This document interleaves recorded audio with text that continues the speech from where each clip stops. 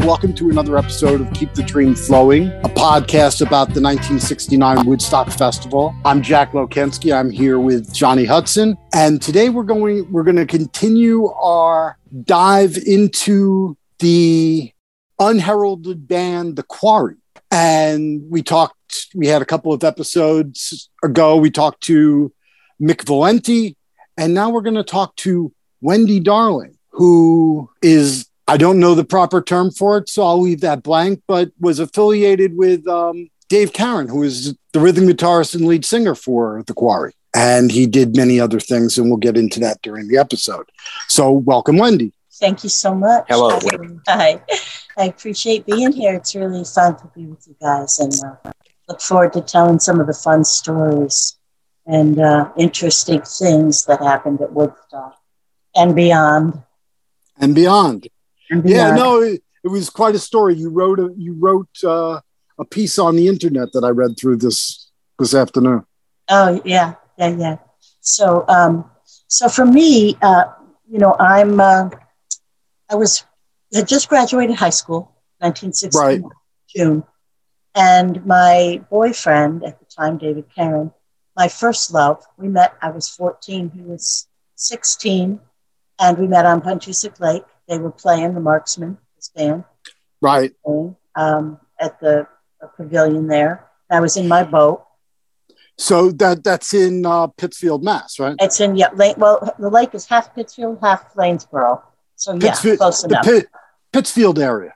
Yeah, Pittsfield area, the Berkshires. And so I left in my boat after the band, and half hour later they showed up at my lake house. So we all got to know each other and became friends forever. And David and I were first loves and soulmates until he passed in 1985 from a brain aneurysm. Which is why he can't be here today.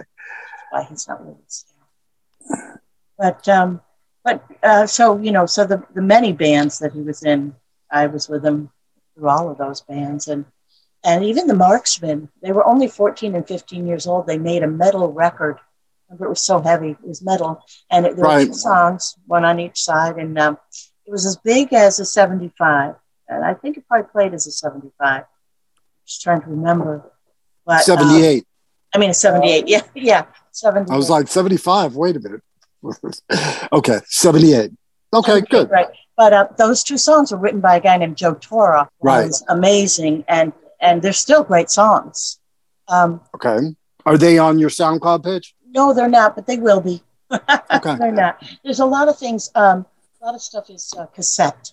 So I have to digitize a lot of the music. And I want to do it one time because I don't know if I'll even get to one time with a cassette.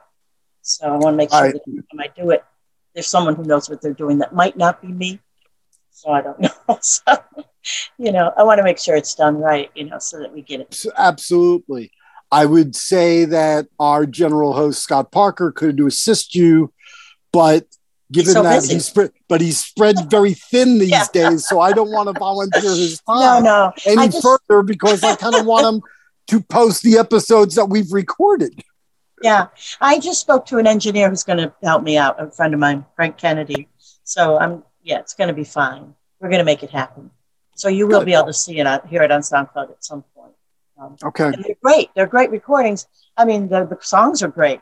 Joe plays with Ed Moran sometimes, who does Van Morrison tributes and Roy Orbison stuff, and he's really good. So, and they fabulous. Play in the little venues. I think he's played the Palace, and so. But Joe's a great guy, and so that was David's early stuff. So then David went on from the Marksmen to the QUARRY. Right. Well, but I think the Marksmen became the QUARRY at some point in time. No. Okay. David went on to the QUARRY. The Marksmen was David Grover, Mark Knight, David Carron, and Rick Fettridge. And so they left the Marksmen, joined the QUARRY, and at that time it was Mike Fury playing lead guitar, Mick Valenti on drums, Danny Velica on bass, and David rhythm guitar and singer. And then when the Quarry happened, Barry Hollister, who later owned Ski America, he was managing the Quarry, and that's it. And that's in Great Gorge. Yeah, they lived in. They lived down in New Jersey. McAfee, New Jersey. McAfee, yep. And Barry was booking him at the Fillmore East and Electric Circus and all these great places. And then he said, "Hey, you guys want to play at Woodstock?" And they're like, "Yeah." You know, and no one knew. No one knew what was. No, how could they know? No, they couldn't. And Barry just died last fall, correct? Yes, like did. September or something like that. Yeah. Yeah, we just lost Barry. Yeah. Yeah. We actually had a Woodstock reunion with him before he passed, about maybe a year or so before he passed. And a friend of ours made a cake in the, as the Woodstock logo, and Barry was holding it, and a bunch of people who were there, Mick and I were there, and Lee Everett, who's an incredible performance photographer. He's really good, and he was at Woodstock. That's how we met, and we've all been friends for a long, long time since. 50-something years. Yeah, 50-something years. It doesn't seem possible. No, it doesn't. Really? The older you get, you realize you don't think it's that long ago. I think of myself, I work part-time at a dispensary, and I think of myself as like one of the kids, I mean, I know I'm the elder, but, I just look at everybody like we're all kind of the same age, and then somebody will say something, and I'm thinking, I could be your mother, Yeah. Oh, well, anyway, but it's all fine, it is what it is, and I'm glad to be on this side of the dirt, so. Yeah. Unless you are Ed Norton and working in the sewer, any day above ground is a good day. Oh my God! Oh, Ed Norton! Wow.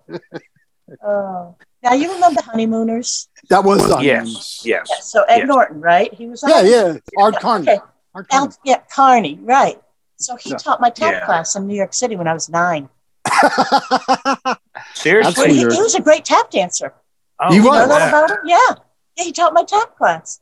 It was a riot. Wow. We would go down to New York, and for a month we'd dance, practice, and then and he taught one of the tap classes that I was doing. At the end, we'd do this little off-Broadway thing, like with Yul Brynner, and play his kids in The King and I for a couple of nights, and we'd do all these fun little things, and that was about normal. So then let's go further. Okay, so Woodstock. Let's talk about Woodstock. Okay, let's talk about Woodstock. Story. We are very lazy hosts. We like guests who can just tell their stories, and we just have to go, every once in a while to let you know we're awake. So please go ahead. So I'll tell you, my synopsis of my Woodstock stories. So like I said, right out of high school, Woodstock, David was already there. He and the Quarry had gotten there probably, I'm going to say, around 5 days before. So they were there with people were setting up, and all these things were going. And they were going to be the house band at the Free Stage at Woodstock. Right. And so the Hog Farmers were building this Free Stage with the Pranksters, and the Merry Pranksters buses were behind the Free Stage. And that means Further and the Dead. They were all there. All the Hog Farmers, the Pranksters, Owsley, Ken Kesey, Babs. That was where we stayed. Now, if you looked at Woodstock, if you came into Woodstock was this big, huge venue. But then if you went up over the hill just a little bit, that's where the hog farm was. So it was like its own little festival, really. Everything was set up. There were people in the woods selling different things, and we had food because the hog farmers were cooking for everybody, and the pranksters were finding tents and rides, and everybody was helping everybody. And it was like its own little festival, and the Quarry was the band on the Free Stage for the whole time. Right. And they kind of had a whole mini city. They had camping areas, they had medical areas, they had a petting zoo, they had, rides for kids. They even had a Ferris wheel there, but they had like shops out in the woods. We had Wavy Gravy. Well, he was Hugh Romney, but he was Hugh Romney then. But yeah, he was. And Christopher Tree. Christopher Tree played gongs, and he set up his whole huge clear tent filled with gongs. And every day he'd get up and he'd play these beautiful gongs. It was amazing. He was amazing. That's a new name for me. Go ahead, Tom. Yeah. Now, Wendy, you were telling me once, well, you texted me once before, the 3 songs that the QUARRY played. Go ahead and tell us, if you would, please, about those 3 songs. Well, so David and Mick were both songwriters, and they worked on these songs, I believe, together. Pretty much the QUARRY, worked on their songs together. And Sweet Young Lady, Cheetah Woman, and Love on the Line. Right. And they were 3 of the songs that they actually played at Woodstock, which I will give you to interject into the piece, so you have it. Because, not anybody else that I know has music from Woodstock at that point in the, the hog farm and that whole area. That was the QUARRY all the way. And here's one of the stories about that. So the Grateful Dead were there with us, and these guys, I mean, they rocked this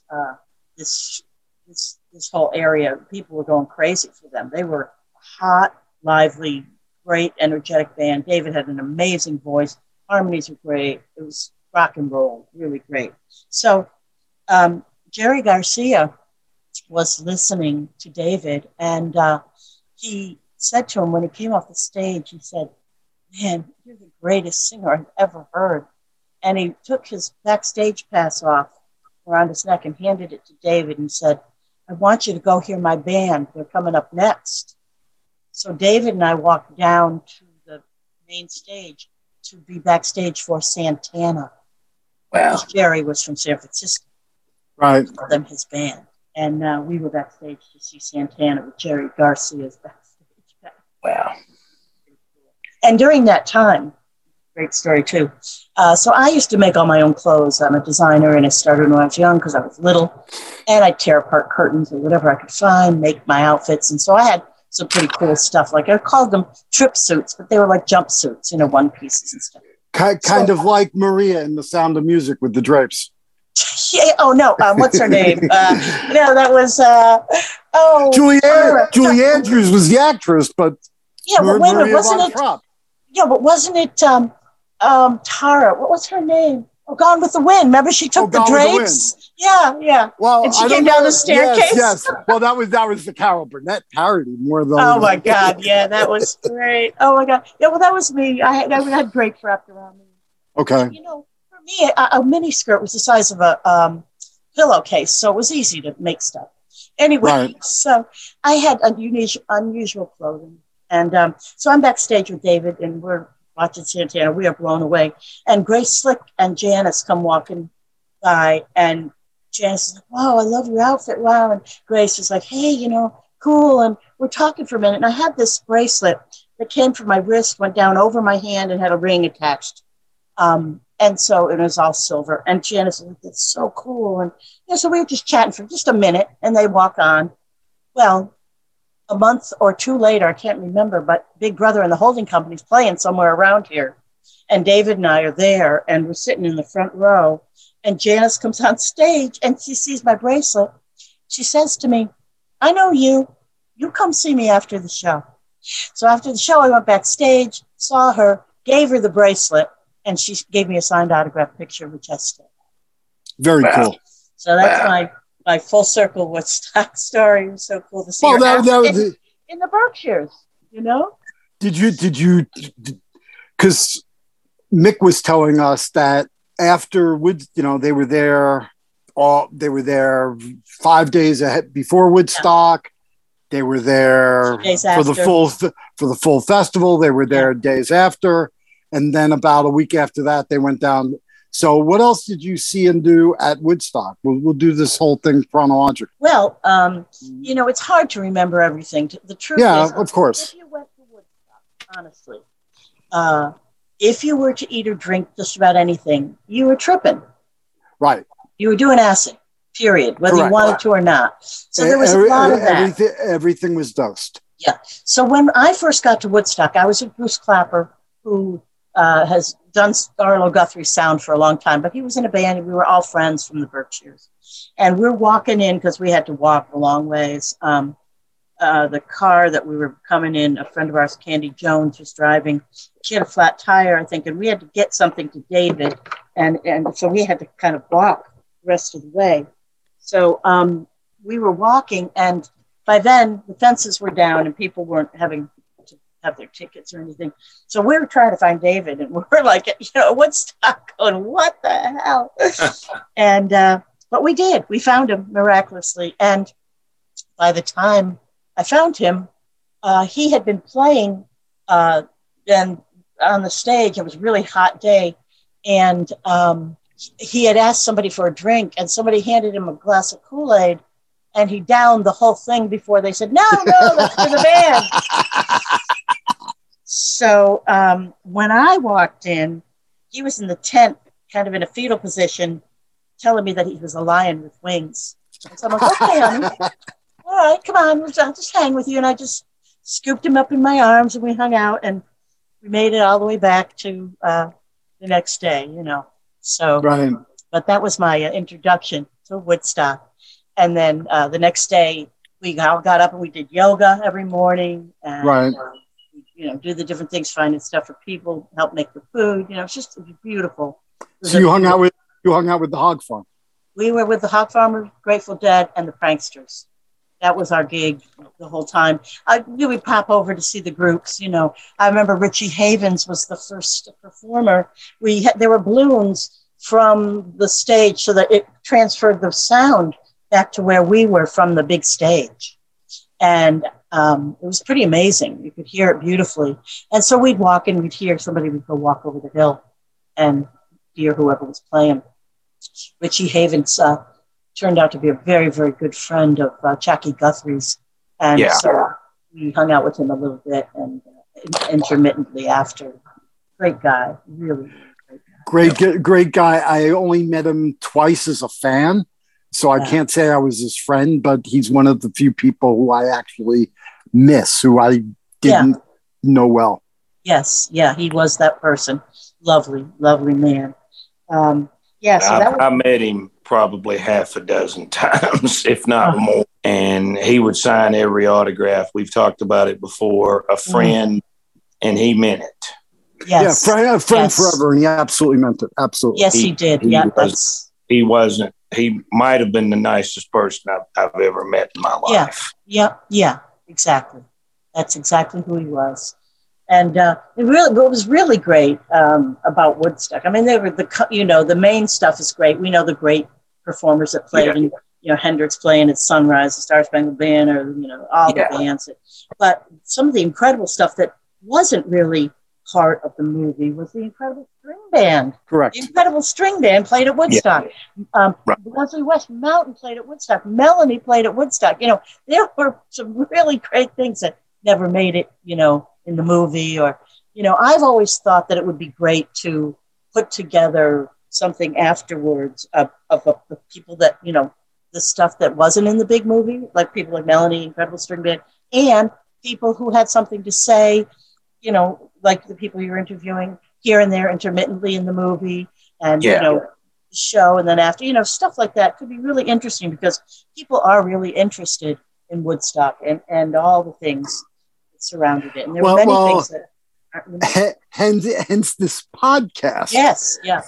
Because we are three guys who fell down a Woodstock rabbit hole and are attempting to capture as many stories as possible. And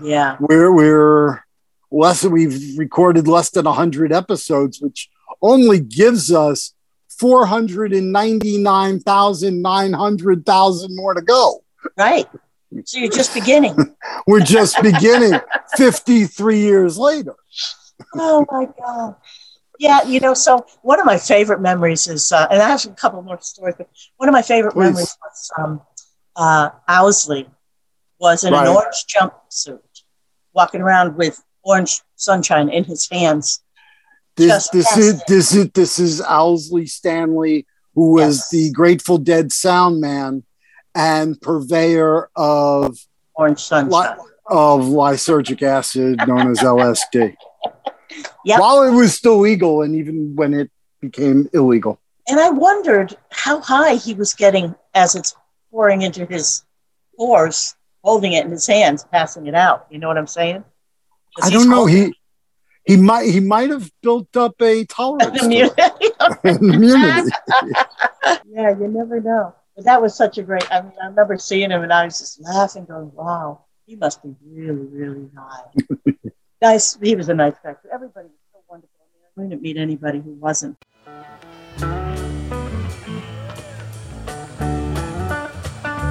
Last thing I remember knowing was a lonesome whistle blowing and a youngin's dreams of growing up to ride on a freight train leaving town, never knowing where I was bound. No one could change my mind, but Mama tried. One and only rebel child in a family making mild. Mama seemed to know what lay in store. In spite of all my Sunday learning, toward the bad I kept on turning, till Mama couldn't hold me anymore. When I turned 21 in prison, doing life without parole, no one could steer me right. But Mama tried, Mama tried, Mama tried to raise me better, but her pleading I denied. That leaves only me to blame, 'cause Mama tried.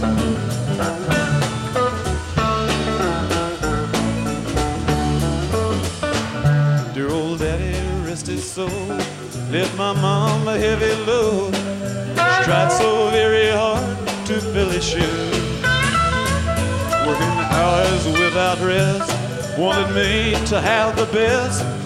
She tried so very hard, but I refused. When I turned 21 in prison, doing life without parole, no one could steer me right. But Mama tried, Mama tried, Mama tried to raise me better, but her pleading I denied. That leaves only me to blame, 'cause Mama tried.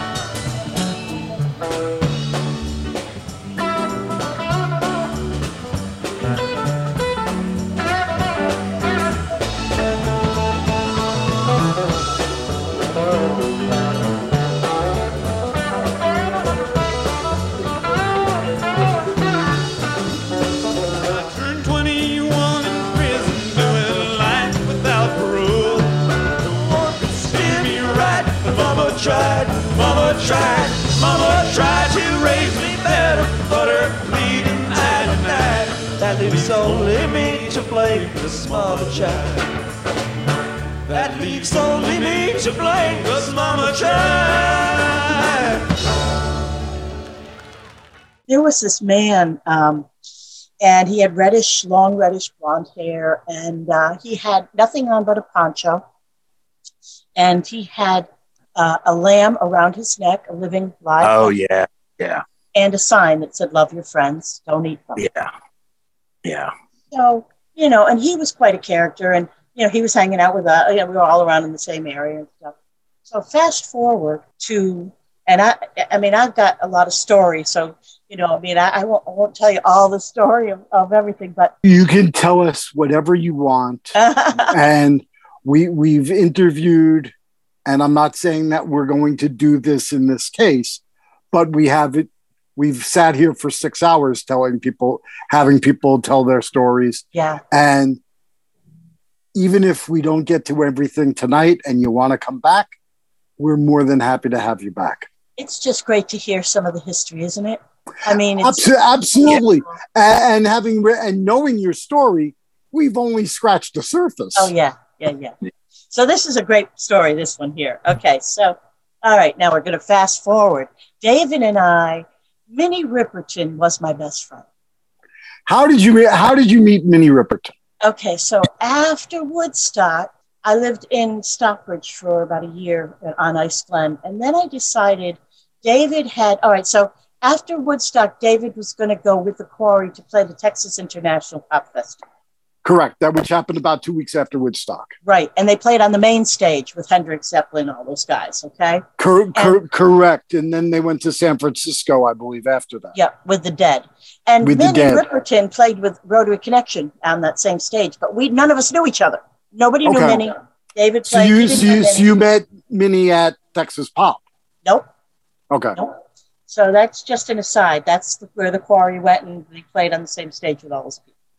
So after David went to San Francisco, they were going to go to South America. They were traveling. They were on their way. They were playing Fillmore East, Fillmore West. They were playing right. They were going.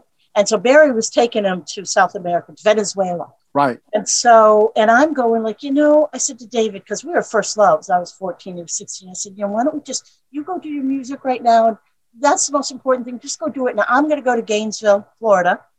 And I'm going to go with my brothers who are in college there. They were studying to be architects, one a landscape architect and one regular architect. And they were at the University of Florida in Gainesville. Gainesville at that point in time there were Maharishis, there were, a lot of vegan restaurants, a lot of vegetarians. It's a big college town. So in any big college town at that time, you had all those counterculture things happening. And it was amazing. And it was fantastic at that time. It was really fantastic.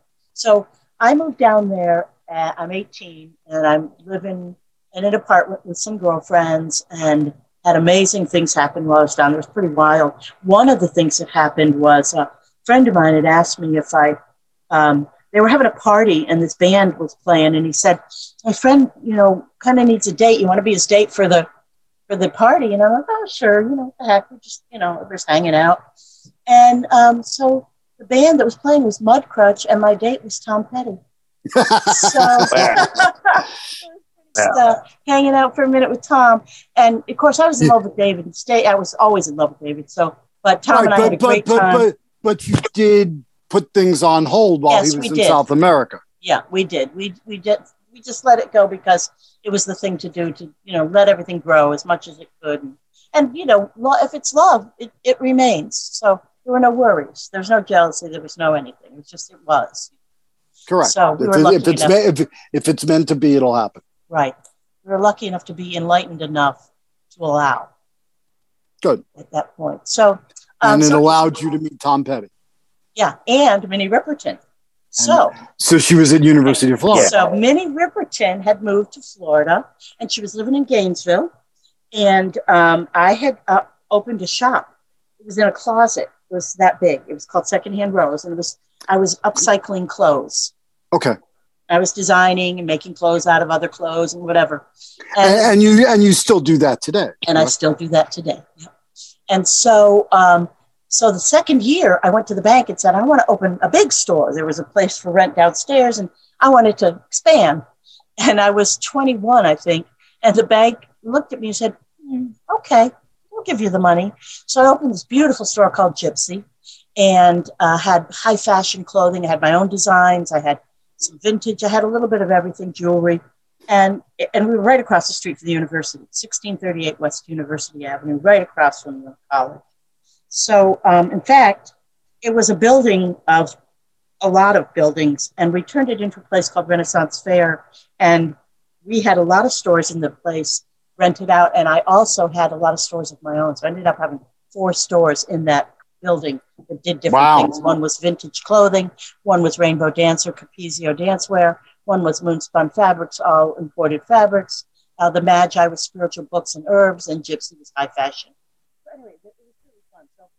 So I got the store, Gypsy, and I was doing fashion shows and doing the windows and making the clothes and having fun. And so this woman walks in one day, and we're wearing almost the same outfit. And she looks at me and she goes, who are you? And I said, I'm Wendy. Who are you? She goes, I'm Minnie. Minnie? And we instantly loved each other. We instantly were kindred spirits and friends. So from that moment on, we were best friends for life, period. We hung out. For those who don't know, Minnie Riperton, of course, had the big hit Loving You in the 70s, and she's probably more famous today for being Maya Rudolph's mother. Correct.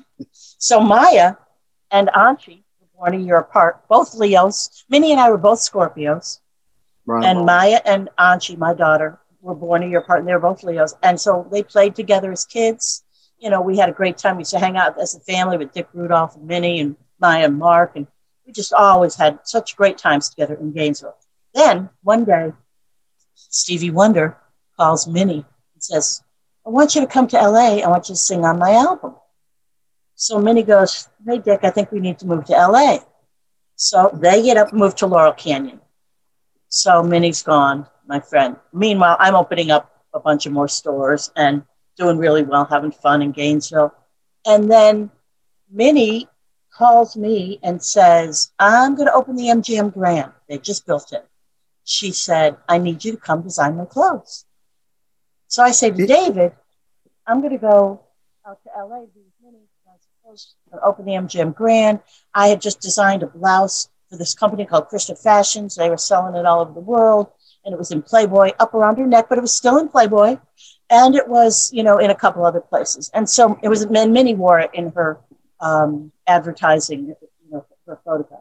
So I said, okay, well, let's go to LA then. So David and I flew to LA. So you were in something you designed was in one of the few pictures in Playboy that featured clothing. Yes, even though it was up around her neck, kind of like a scarf, but it was still my blouse. Yeah, but it featured. I didn't say how they featured clothing. It's still Playboy magazine, but oh my God, it was great. But Minnie actually had it on properly. Good. Yeah, it looked great. And it was funny because Krishna said to me, they had a little tiny piece of fabric. So pick a piece of fabric. And I didn't know what they were doing. So I picked this beautiful piece of ombre silk. He said, okay, now make something out of it. So when I made what was called the bubble blouse, that's what it was called, it sold all over the world. But that was the blouse that Minnie wore, the actual original blouse that I made out of that piece of fabric. And then they made a lot more. Anyways, so Minnie says, come to LA. So we go to LA. David's going to stay with his cousin. I'm staying with Minnie. After the first night, he's like, I don't want to stay with you, So I said to Minnie, can David stay with us too? She's like, yeah. So David comes. So we're all staying at Minnie's house in Beverly Hills. And now we're to the mid 70s and you reconnected with David. Yes. So okay. Yeah. I'm just trying to fill things in for people. Yes. So David and I reconnected. I was up at my lake house in the Berkshires, and he came to the house, and I opened the door, and that was that. Okay. Yeah. So then we go to LA together, and we're at Minnie's, and we start looking for a place in LA, looking for a place to live, because we think, we should be out here. I'm going to work with Minnie, design her clothes, and and during that month, we ended up staying out there a month, and we went to Al Giro's wedding in the park. We went to Berry Gordy's house and recorded music. She said, shh, don't sing any original songs. They steal your stuff. Minnie, she was so funny. And then we played tennis with Richard Pryor and Flip Wilson, and we had dinner with Stevie Wonder. And it was just it was magical. Went to Motown's 25th anniversary. It was just the most magical time ever out there with Minnie. It was, oh my God, we had the best time. So anyway, so we're out there, and so we find a place, beautiful place in Pacific Palisades. David gets a band together, and they start rehearsing. And then here's the deal. No matter how talented you are, no matter how good you are, if people don't come to see you, it doesn't matter. Yeah. That's it. So David, if he had gone out there on his own, who knows what would have happened, because who knows who would have gone to see him. Because Minnie was my best friend. When I told her David was going to play at the Troubadour with the band, she got all her people to come. Epic, Sony, Columbia. All of them were there, because Minnie said to come. And Minnie was there. So they came and heard David's band and were blown away, because he's good. And they signed him. Actually, it was Elliot Roberts, who manages Joni Mitchell when we were young. Yeah. Right. Just I don't know. Just a bunch of nobodies. Just a bunch of guys, yeah. Him and so Elliot Roberts and Geffen. So Geffen. So they had a little offshoot record label too called Outlook on Columbia. And so Gulliver was, and David's band Gulliver that made the album, John Reeder played lead guitar. He was with the Animals. He wrote Sky Pilot, San Francisco Nights when I was young. This is Eric Bird and the Animals after the original band, the band that played Monterey. Yes. Yeah. Okay. And so he played guitar with David, and then the Buck Brothers, bass and drums. So that was the band that got signed to do the album. So they did the album. And when we were living out there, that's when Minnie got sick and passed away. And that was really hard. And then David one day said to me, I don't want to be a rock star. I want to go back to Massachusetts and have a baby and raise cows. And I went, what? Like, really? He said, yeah. He didn't like the music business. Right. Yeah. Business really bummed him out. Oh, but anyways, let's get back on track. Let's back up. Okay. So I was telling you all this to get to the story about the guy with the, all right. Anyway, so we go to LA and the Krishnas they're the Krishnas, because I'm designing for Krishna Fashions. They're coming to me because they want Stevie Wonder and Minnie to do some thing for them and raise money or what. I don't even remember, but it was something wild. And they wanted to get me to talk Minnie into doing something. And so they were like, trying to be all schmoozy with me. And so they said, David said, well, I'm really looking for a place where I can record.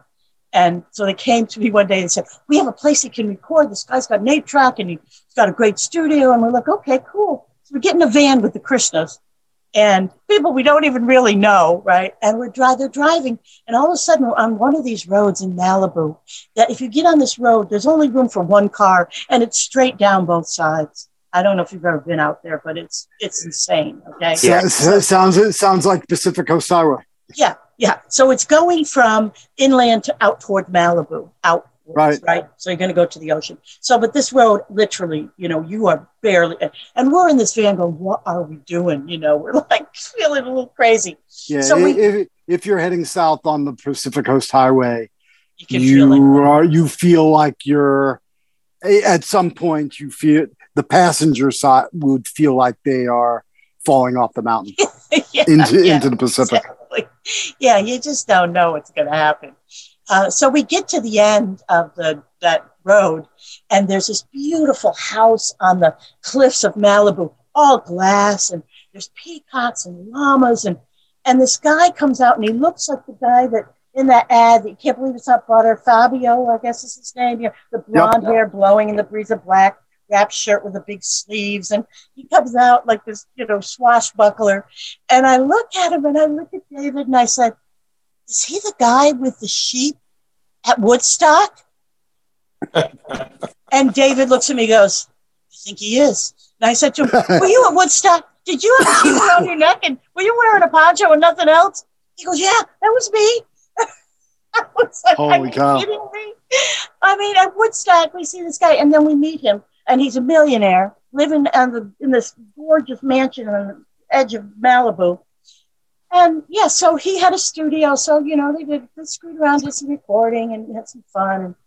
But that recording, that was just really for fun. We never really did anything because the Krishnas, it was just too involved. And so we de-involved ourselves with the Krishnas after a little while. And Kiki D was playing out at the Roxy.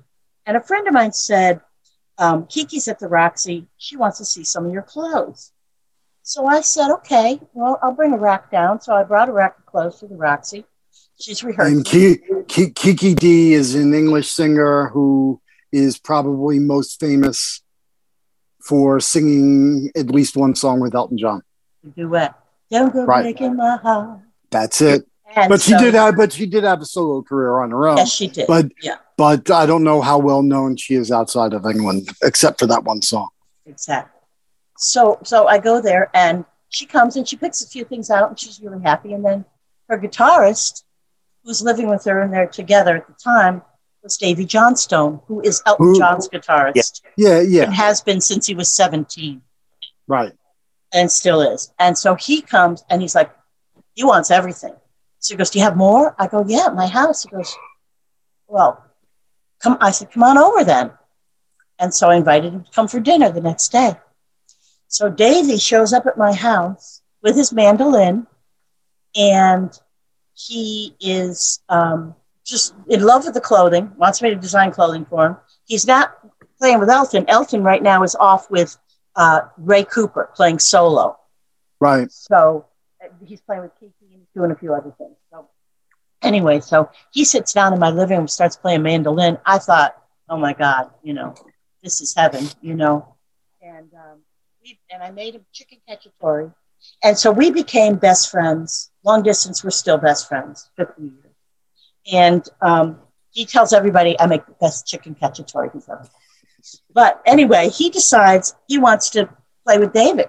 He wants to back David up. So they're going to jam together. So they do a recording at Dee Murray's studio in the Hollywood Hills with Elton's band, because they're not touring with him right now, because he's with Ray Cooper. And they recorded like 4 David songs.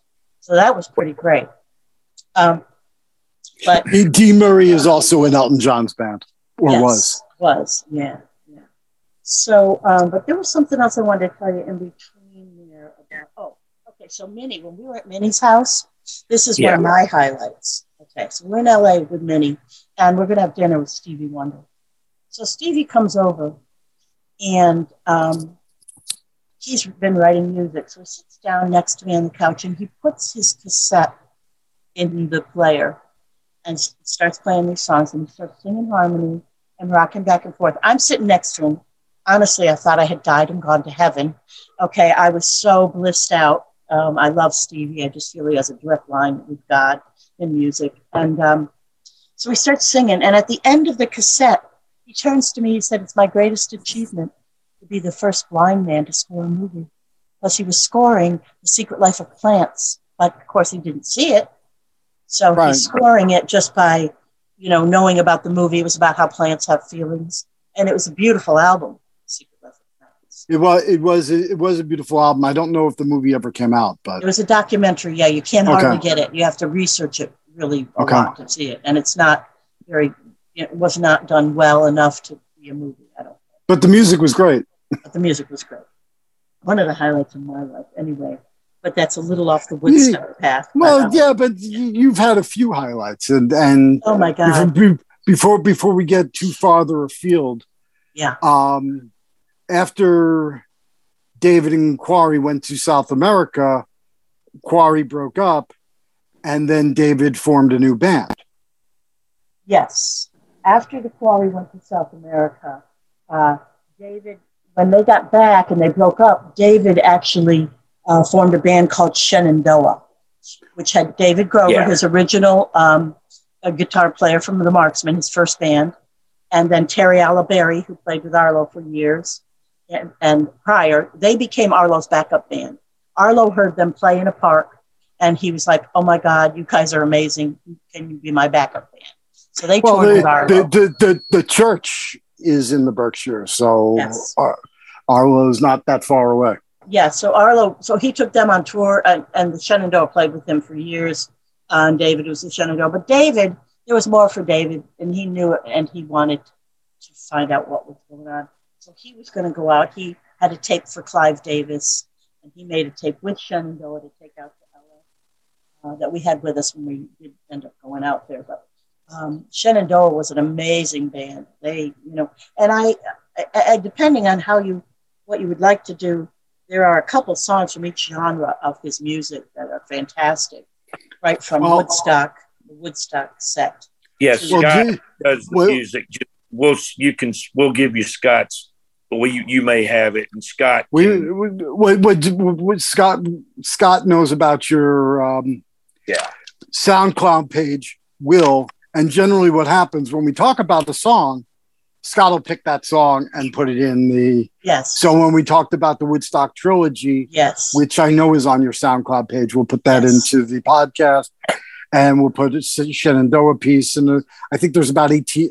I know I subscribe to your SoundCloud page. As of now, I think there's about 18 songs on there. What is it? I dated them so you would know. Right. And for our listeners, being that SoundCloud is public and this is out there, I forget the name of it off the top of my head. It's Mount something music. Mount Hope.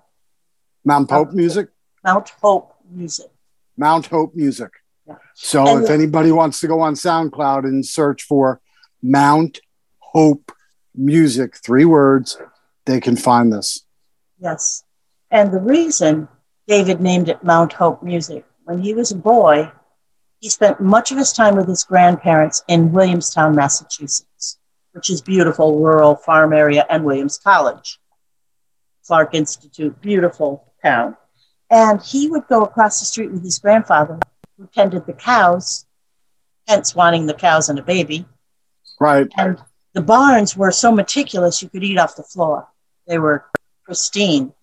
And his grandfather tended the cows there at that barn. So the memories of that with his grandfather are cherished in his heart so fondly that he wanted to name his publishing company after that. So he named it Mount Hope Music.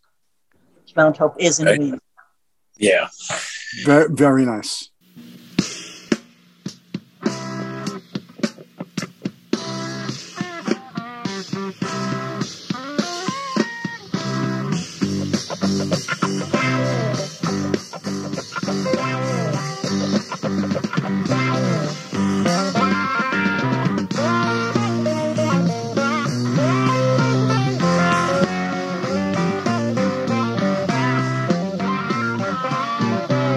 She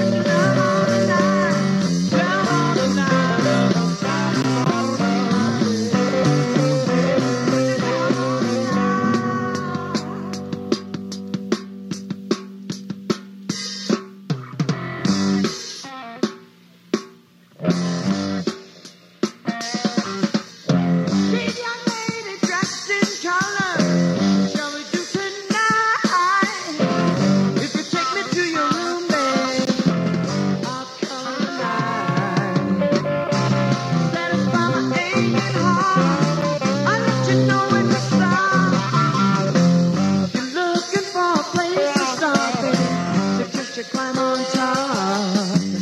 Oh, now you're my sweet young lady.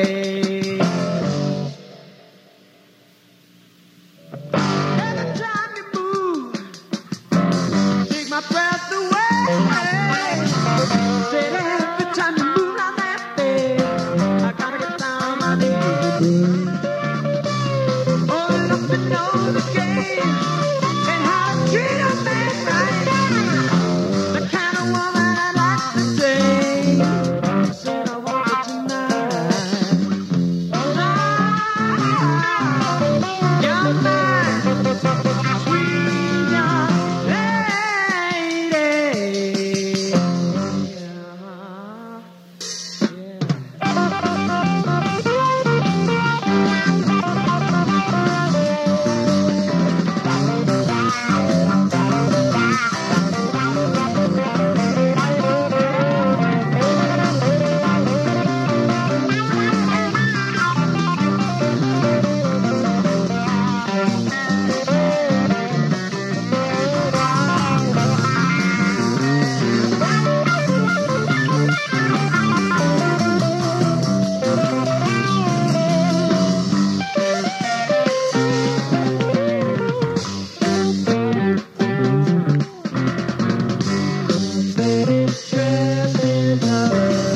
What shall we do tonight? If you take me to your room, I'll come in the night. Satisfy my aching heart. I can just go at the start. There's no plan to get to climb on top. Oh, you're fine.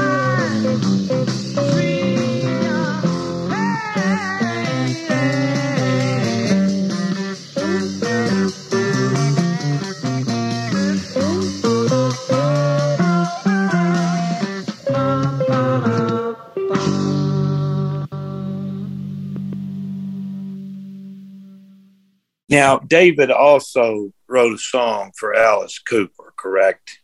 Yes. So here's how that happened. So Davey, my good friend, came with this beautiful mandolin, played music, started playing with David. He was also freelancing, playing for anybody at the time, doing session stuff. And Alice was recording his Flush the Fashion album. Yeah. And so he had hired Davey to session lead guitar on his album. And so Davey had come to the house a few times.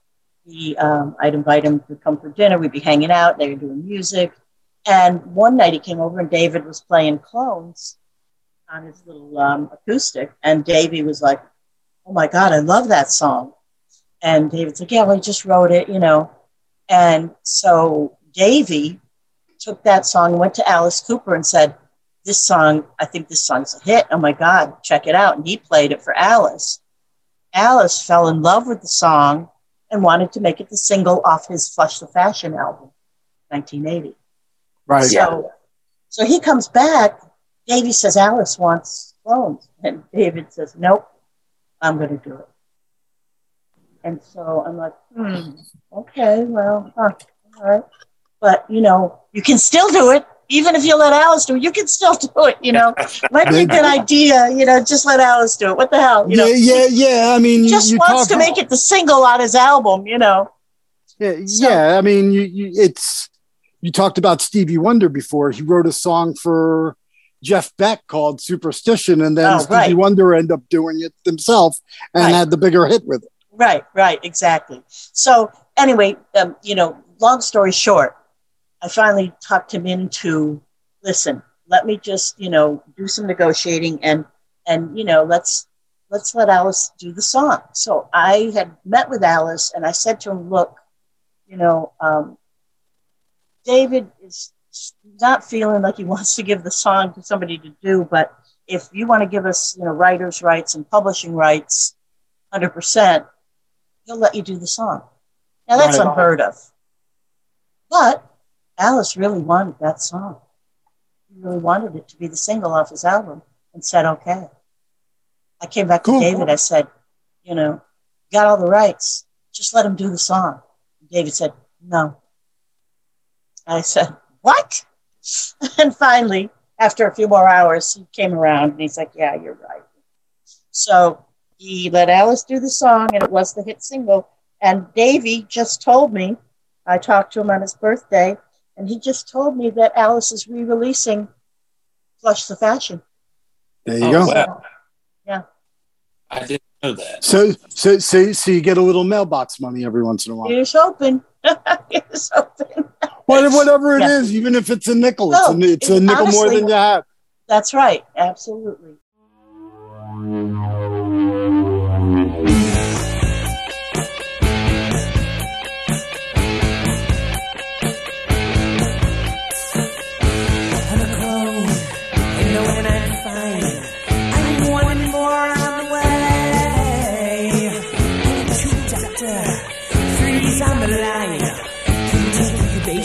Another day, I'm all alone, so while we are,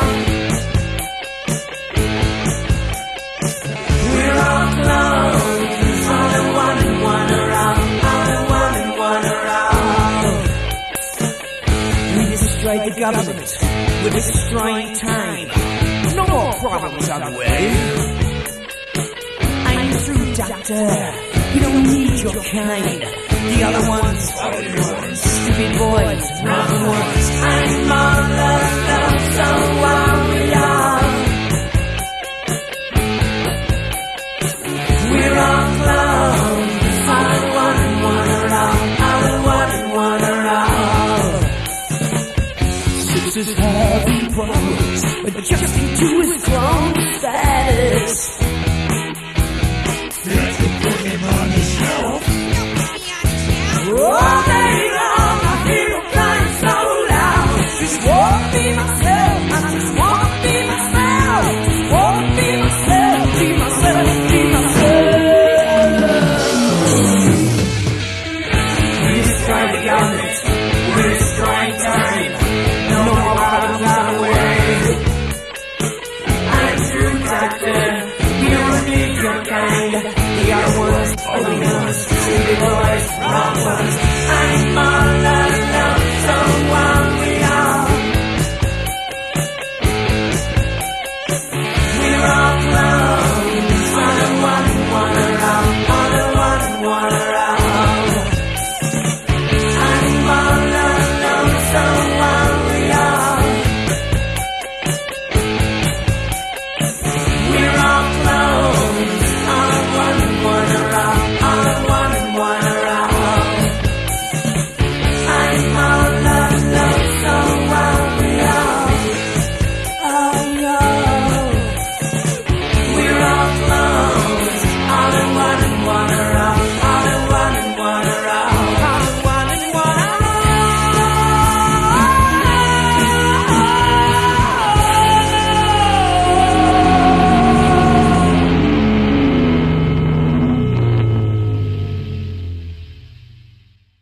And that's our show. Keep the Dream Flowing, a Woodstock 1969 podcast, was produced and edited by Scott Parker.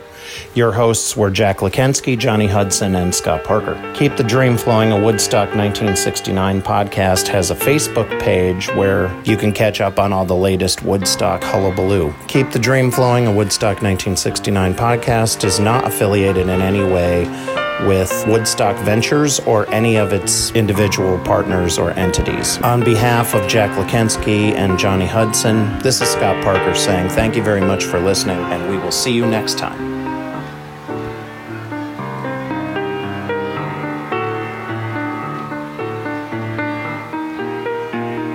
How can we hang on to a dream? How can it really be?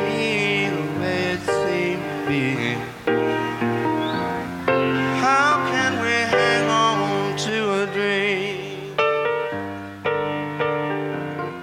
What can I say? She's walking away.